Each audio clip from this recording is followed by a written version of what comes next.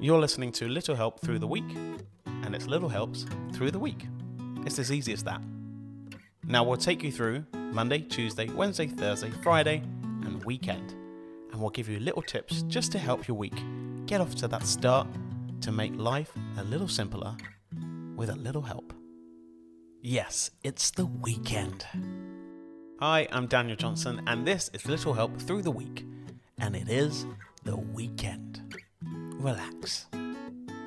You've achieved everything you needed to do this week. And even if you haven't, don't worry. You can start next week.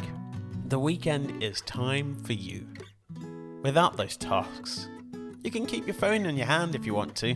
Check out all those social media things you missed out on. But I've been doing it just like you have. And for some reason, I don't need to have my phone on me all the time. I can put it down. And I didn't feel like that before, but I do now.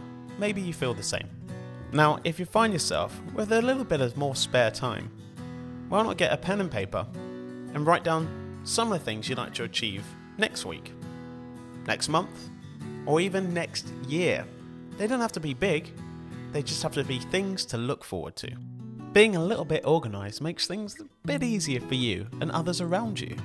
You may be less anxious and worried about things because you kind of got them done, or you've at least thought about them. And I think that's so important, to think about things that sometimes you're like, I don't know if I want to think about them. But to be in front of the curve of anything in life makes life a little easier. And it can be just the thing you need to feel better in yourself and the things that you've achieved. Anyway, why don't you go and enjoy the weekend and come back on Monday and we'll do it all again.